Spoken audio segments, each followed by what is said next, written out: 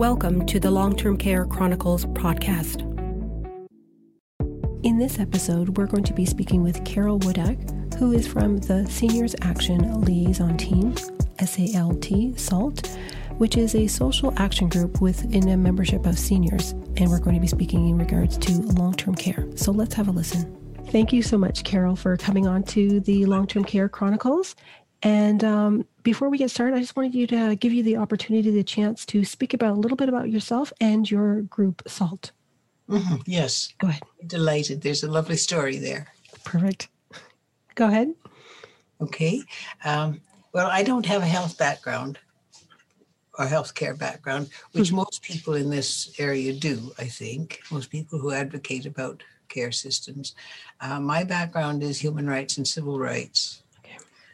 So I look at it with quite a different lens and often find myself thinking things are important that other people don't see at all. Yes. But it's a very real part of healthcare services and one that's usually ignored. For instance, seniors' rights in care facilities. That's correct. Okay. My obsession with elder care started, of course, in 1995 when my mother had what turned out to be the first of many, many strokes. And until then, I don't think we'd given any thought to the care system. But we immediately discovered how fragmented, how inappropriate, how scattered, how difficult it was to access, let alone how unsatisfactory it was once you got in. Yeah. And she died in 2006, but it was 2 years before I didn't wake up at night in tears, remembering some of the things that happened. And so it was a life-changing event for me as well. I think that happens to a lot of people. Yes. We don't think about it until we need it, and then it's not there. Okay. Absolutely. No, you're absolutely right. And then just a little bit about the group, SALT. SALT was formed in the midst of the Klein cuts. I think the whole world knows about Ralph Klein. Unlike your Mike Harris, he didn't live to benefit from the system he created. He died in one of his facilities in 2013. But there was an organization called Society for the Retired and Semi-Retired here, and it was a not-for-profit community organization. Some of them got really uppity and started lobbying the government and advocating for changes to things and being, in general, a nuisance.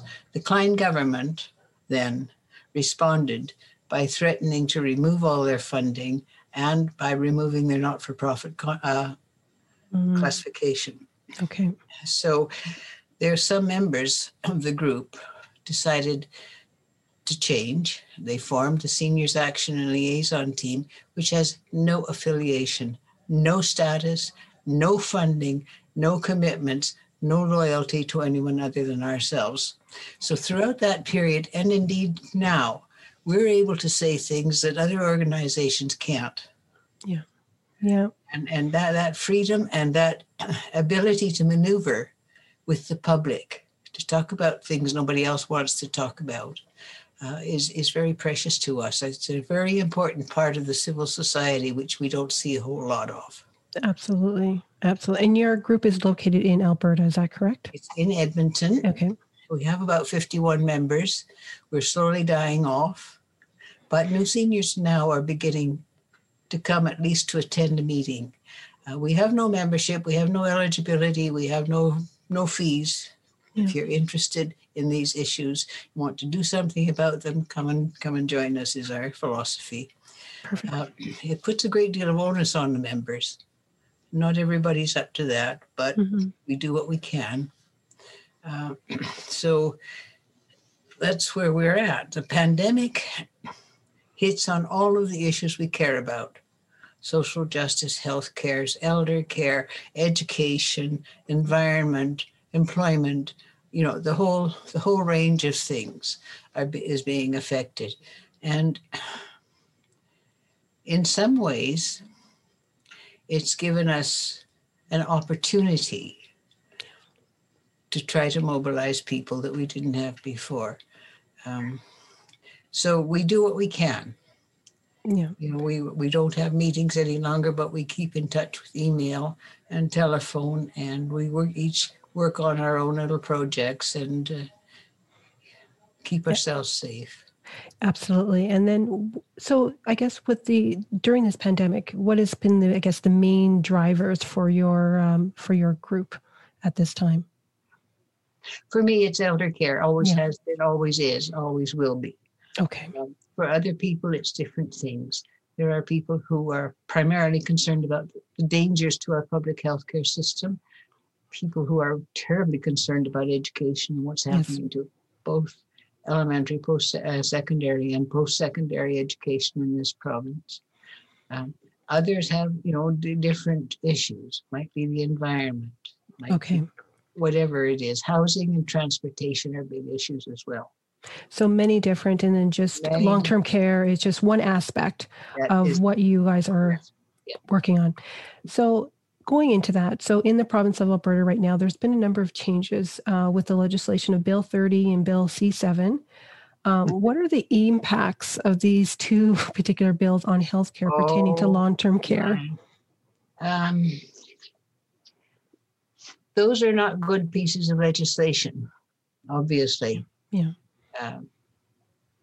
Bill 30 tries to privatize the healthcare system again. We've been here before, beat them back somewhat, but not enough.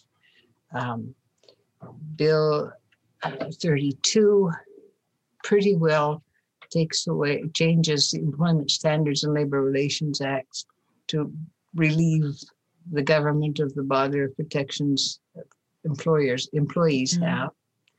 In fact, the whole union movement is under serious threat from a number of those pieces of legislation. And that's going to affect the social organizations as well, because unions fund a great deal of things, and union workers provide a great deal of support for those organizations, of course.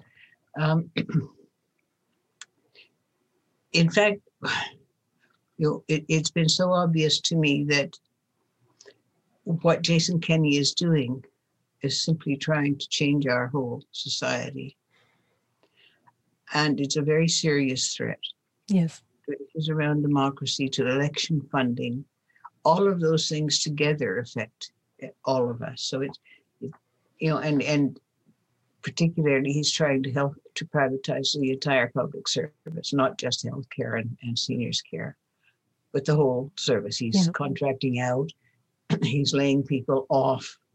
One of the ways these governments try to change the system to encourage privatization is simply to reduce the service, to ration the service, to stop providing some things, which saying to people they can buy it from the private sector.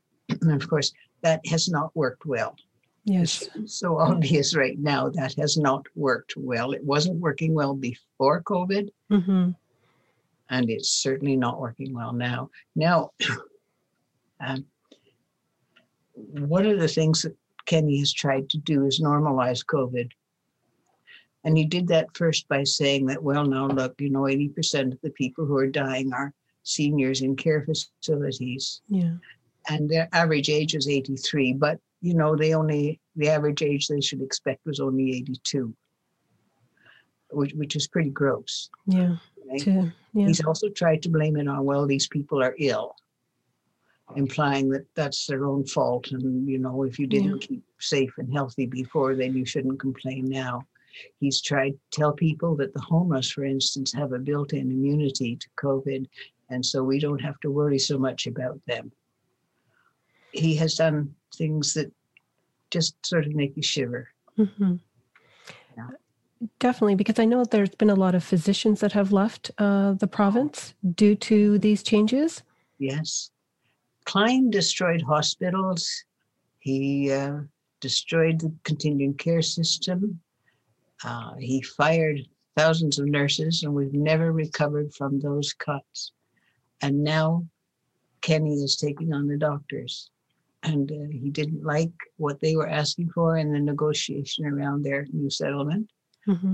So he passed legislation that allowed him just to trash it. Yeah. And so currently they're working whatever he chooses to give them. And God love them, they're not prepared to leave right now, most of them, but most of them are planning to leave, I would think. Yes. It's really very sad. I cannot imagine why anyone would want to antagonize a group like the doctors. Yeah. Because that is one loss that people will see almost immediately. Yeah. You know, we never did have quite enough access to primary care anyway, possibly too many specialists, but primary care, the home care systems are not working very well. And that's only going to make them so much worse. And it has, you know, the whole thing has had another effect. And the doctors have been trying to draw attention to this, that it isn't just COVID that is taking up the care time of health professionals and health facilities and institutions. It's all of the other things that are now not being given the attention that they need to keep people safe and well. And we're beginning to see that. We're beginning to see people dying because they can't access emergency surgery or something. Yeah, because it's affecting just about everything within healthcare. Yeah. Now, sorry, go ahead. I'm just saying, what I see in other provinces, Ontario isn't doing so great. You have Doug Ford. Yes. Manitoba and Saskatchewan are getting the surprise of their lives because they thought they were well on the way to reducing public services quite safely, and all of a sudden they're not. The Maritime provinces, Atlantic Canada, and British Columbia have done a bit better. And I'm hoping that people everywhere see those contrasts. Yes.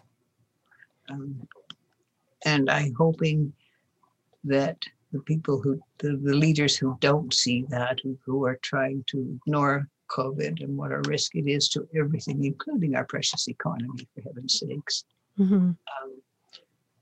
will recognize why that's happening, why some places are being hit worse than others. Alberta hit a couple of records yesterday. Yes. At the highest rate of infection in the country. Yeah. The highest number of deaths so far in a day, reported in a day. We're very much aware that our data system is sadly lacking. We're not getting information. We're not getting timely information. We don't know what they're keeping track of and what they're not. We're concerned about some things that they seem to be ignoring. The reporting is very vague, always. And I think this is another indication that what our system needs is more transparency and accountability.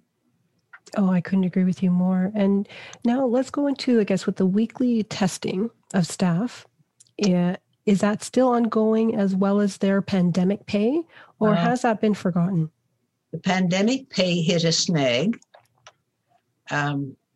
There was $300 million on the table from the federal government, with the proviso that the provincial government had to provide as a portion of that. Kenny has only used $30 million. Not everybody's been getting it. He has made sure that staff in most of the bigger private care facilities got it, but the support workers did not. And the people in unionized public facilities have not seen it yet.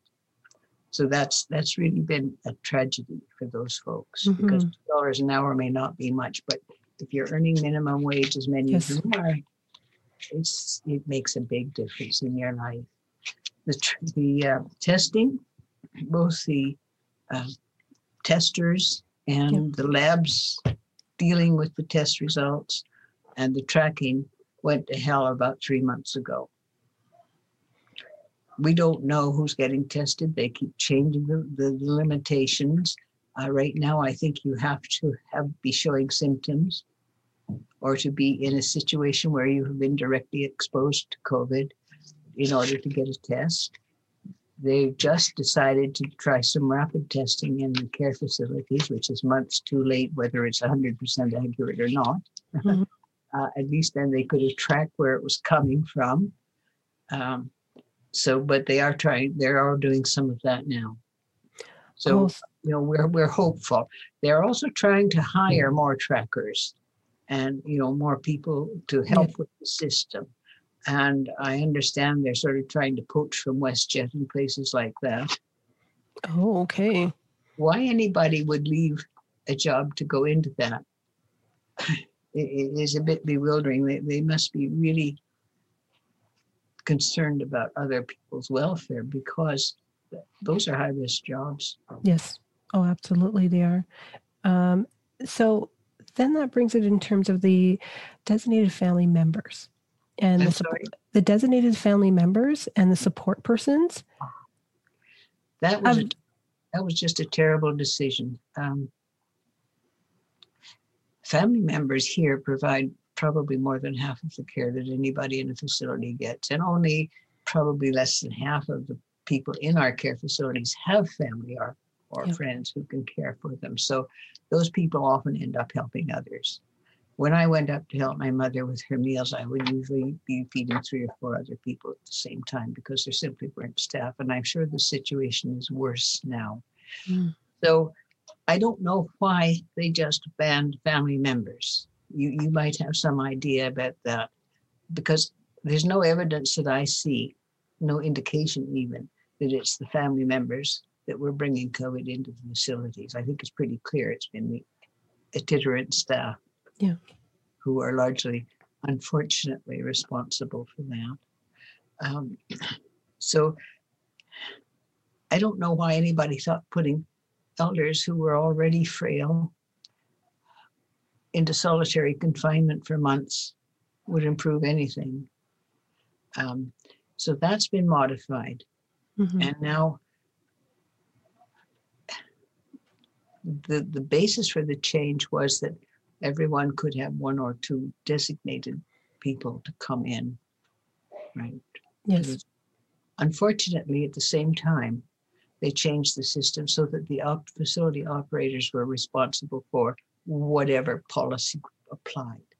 Yeah. So we have some where, one of my friends and colleagues has his wife in a facility, and he has smooth talked his way into visiting for 2 hours every day to help her with a meal, and their help in making sure that she maintains, virtual contact with him and telephone contact and so on, and others who can't even get into the facility to see a family member. So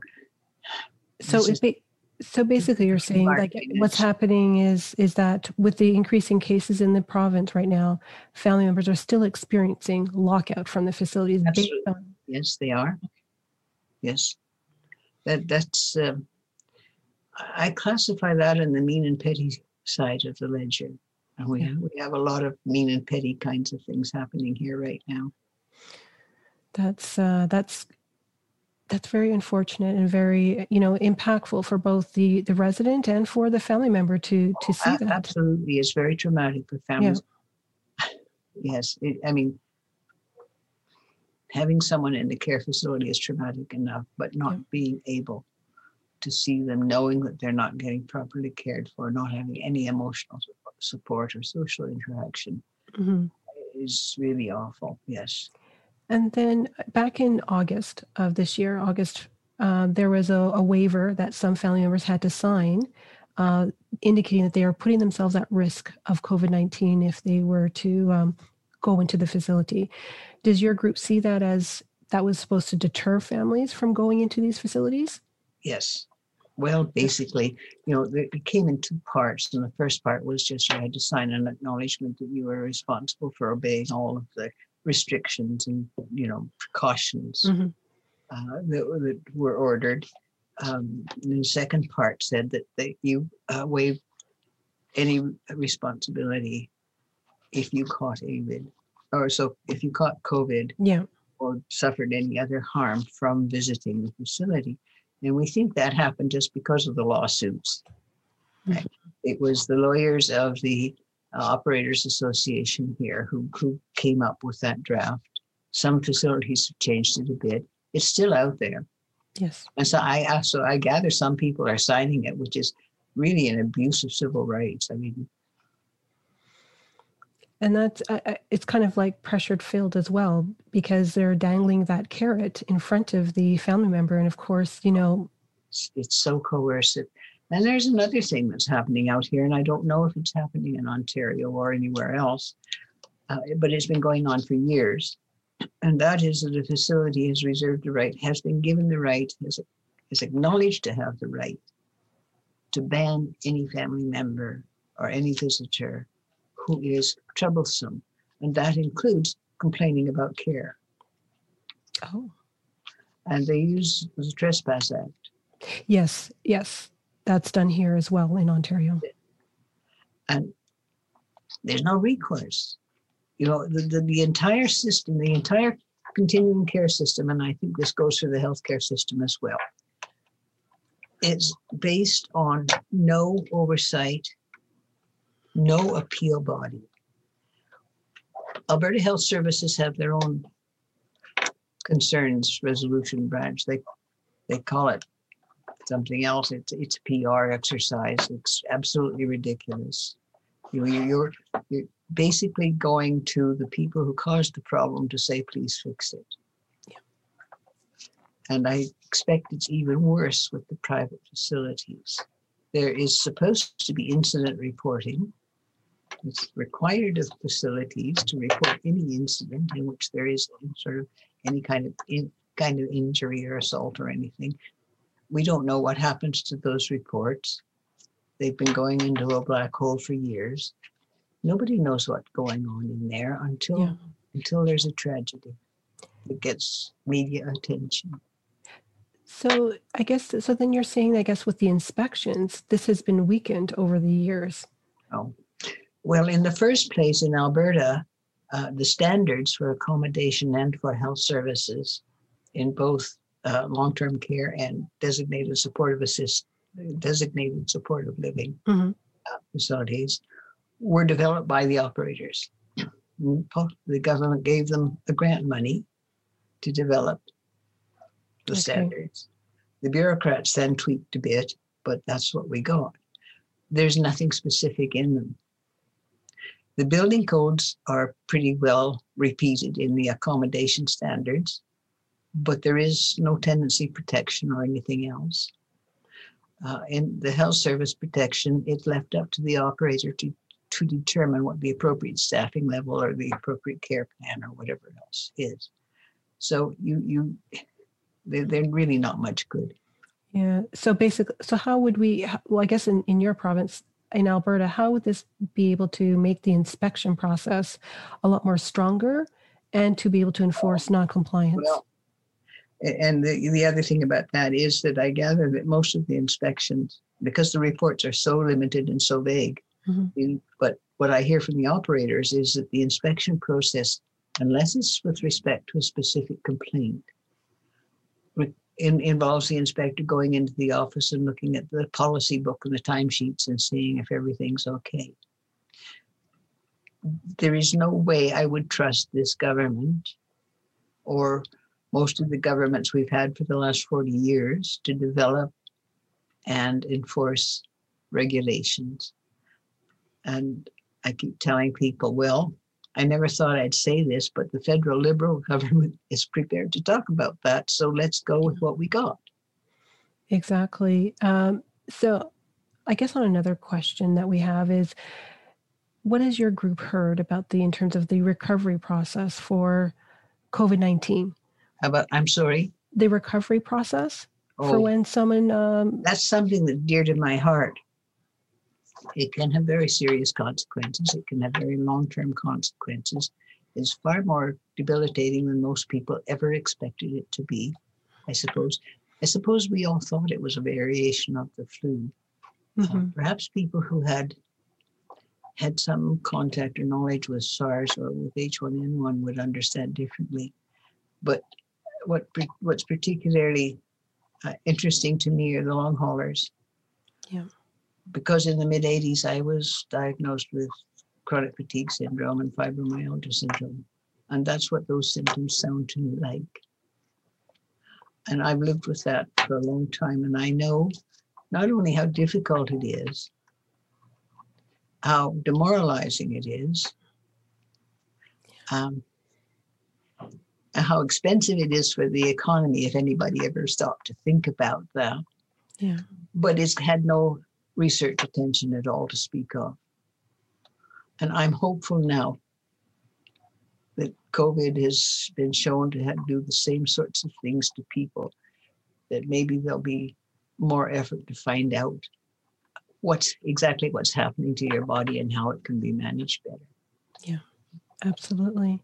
And then with the model of care in long-term care, does your group see this as that it should change going forward? Absolutely. And that, and not in addition to that as well, that there should be a national model being provided by the federal government, because you alluded to before about the Liberal government? Absolutely. There's no question that all of the provincial governments have failed to deal properly with not just with the pandemic, but they were caught completely off guard when the pandemic struck. And that is ridiculous. And I keep hearing about the reports that were done after SARS in particular. We knew what we needed to do. It was obvious. We knew this was going to happen again. And we did nothing. I think the federal government has figured that out, at least. And so I'm going with the Policy Alternatives Higher Standard of Care document, which makes sense to me. If the federal government does its standard development properly, with consultation, with input from the consumers, from the families, from the public, and also advice from all of the academics who've been studying this forever, we could come up with conditions that would keep people safe. And if we tied that to the funding and established penalties for abuse, negligence, whatever, failing to comply, I think we'd see some changes. And I think most of the provinces, even here in Alberta, where Kenny thinks that Trudeau is evil and can trash him at the same time he pockets millions of dollars federal aid, which always sort of amuses us, they'll fall in line. We had something similar happening with the negotiations around the Canada Health Act, too. Provinces saying, no, hands off, that's mine. You just give me the money and I'll do what needs to be done. And we know that hasn't worked very well. And we know that the federal government has tentatively, in some cases over the years, put some conditions on the funding. And you just need to do that with bells on. And then how would you see in terms of, I guess, should it continue as like the warehouse model in terms of that building? Because, I mean, that's not sustainable to continue going forward. That's a ridiculous way to care for people. We had perhaps an advantage because my husband's mother lived in England. And when she needed care, more than was available from the community, he had to find a place. And what he'd learned from dealing with my mother, too, was helpful with that. He knew what to look for, what to watch out for. And it wasn't until after Erica died that I went there, but I did get a tour of the facility she lived in. Now, it was a huge facility up in Manchester, but it was divided. It was divided into component units. And they would have maybe 10, sometimes less, people, each with their own room in this unit. It had 3 different dining areas, so that if you wanted to be alone, you could. Yes. If you wanted to be in the big dining lounge, you could. They had 5 different bathtubs in that unit, because what they had found was that some people like this and some people like that. Like some people, if you put bubbles and a jacuzzi thingy in it, love to have their bath. Yes. Other people thought it was a little more practical, I suppose. But they had worked out, and they had staffing. The unit had staffing, not the facility. So that there was a continuity of staff.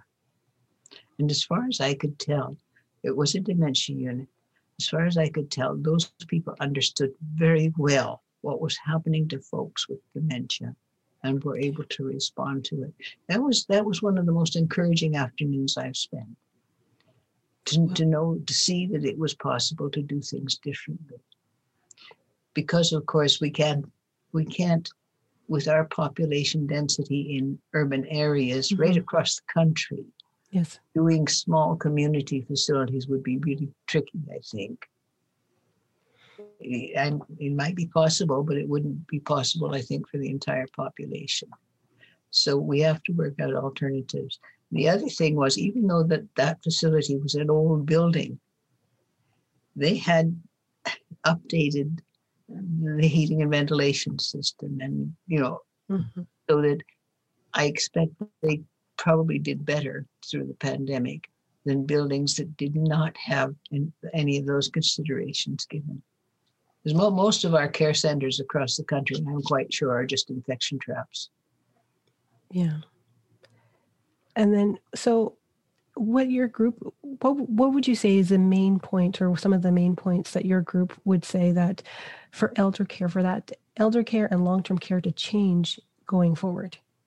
What would be the main points that you would want to get across? Well, I'm for a start, I'm with the higher standards document. Okay. And I think they start with staffing conditions or care conditions. Mm-hmm. Absolutely. I think a lot of the details will depend on the community it's happening in. And I don't know what those details are. I don't know what the options are, but I know there are people who do know. Yes. What kinds of environments would be not only safe, but comfortable for people. And there are a few facilities here, one I know of, that has engaged in something that's called the Butterfly Project. Yes. Yeah. Yes. And I don't know whether that's sort of strictly prescribed or whether they're a set of conditions or exactly how it's managed. But I did spend an afternoon with them. Yes.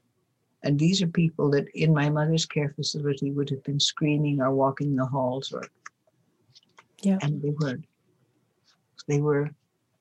They felt safe. Some were very busy and some were not. But so yes, there are ways to do this, and I think we just need to find out what the options are and choose the ones that are appropriate. Yeah. For wherever we're thinking now.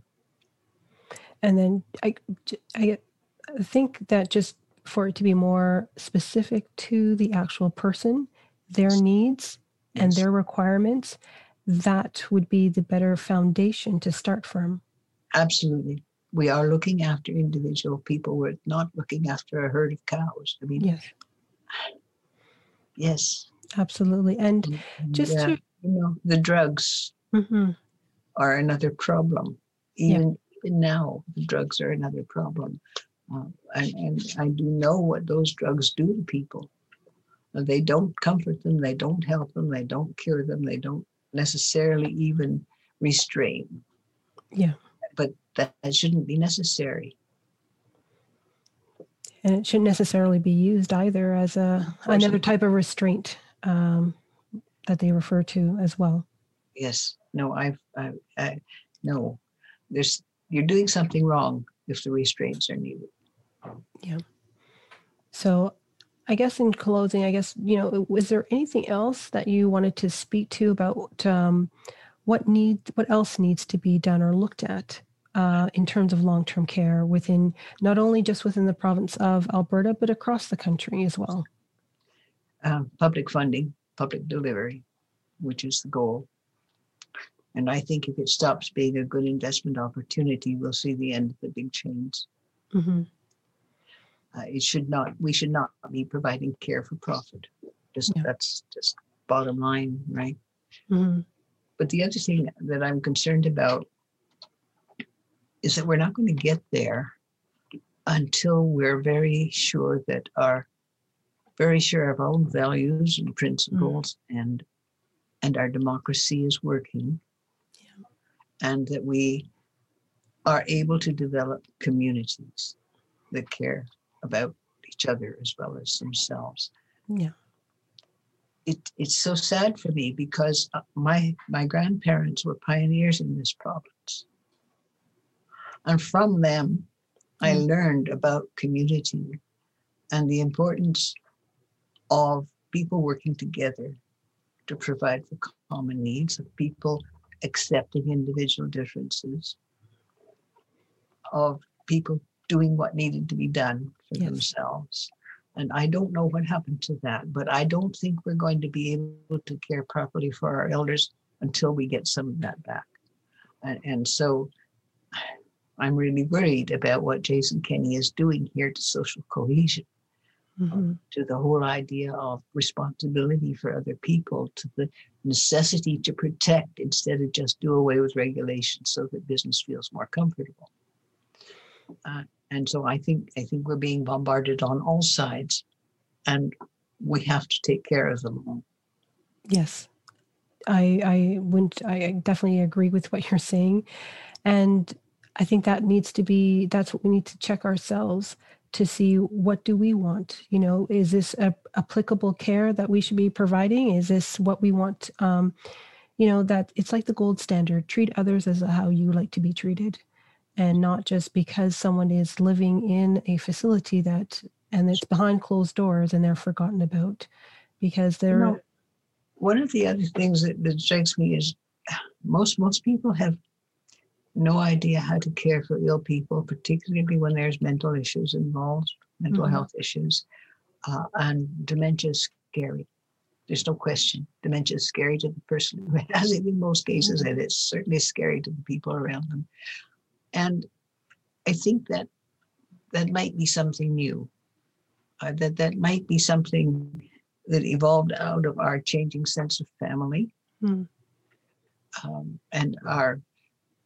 I suppose when public services take care of us, we don't really think about our individual responsibility for that. Yes. Or for providing the care it doesn't. And so I think we need to understand a little bit more about aging.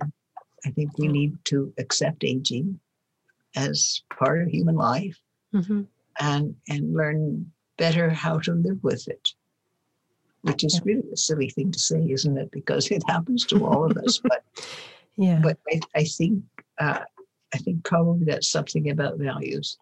Yes, absolutely.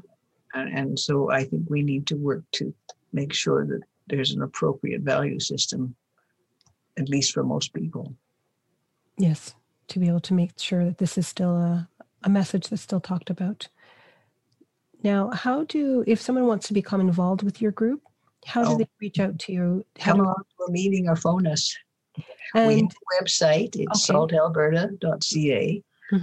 We have one member who has taken responsibility for that, and he's finding it's hard to organize because we're all over the map, but he's working on it. But you'll have my phone number. My husband is chair of SALT, and I'm one of the 3 vice chairs. So our number is on the website, and it's in the seniors directories in the province. Just come along. Perfect. I'll put that as well in the description box so people can be able to go to your website and put your email address in there. And again, I just want to thank you so much, Carol. This has been wonderful to be able to speak with you, as well as to find out what's happening in your area in Alberta. So thank you so much for coming. I think this is a wonderful project you're doing. And I've been telling all of my members and all of my digest mail list to take a look at your podcast, because that's important. Thank you so much. Oh, you're welcome. Thank you so much. Take care. Bye-bye. Bye. Thank you for listening to this episode, and hope you enjoyed the conversation. Please leave a comment, as we would love to hear your feedback. Please follow us on Twitter @Family Councils and Facebook @Family Councils Collaborative Alliance. Again, thank you.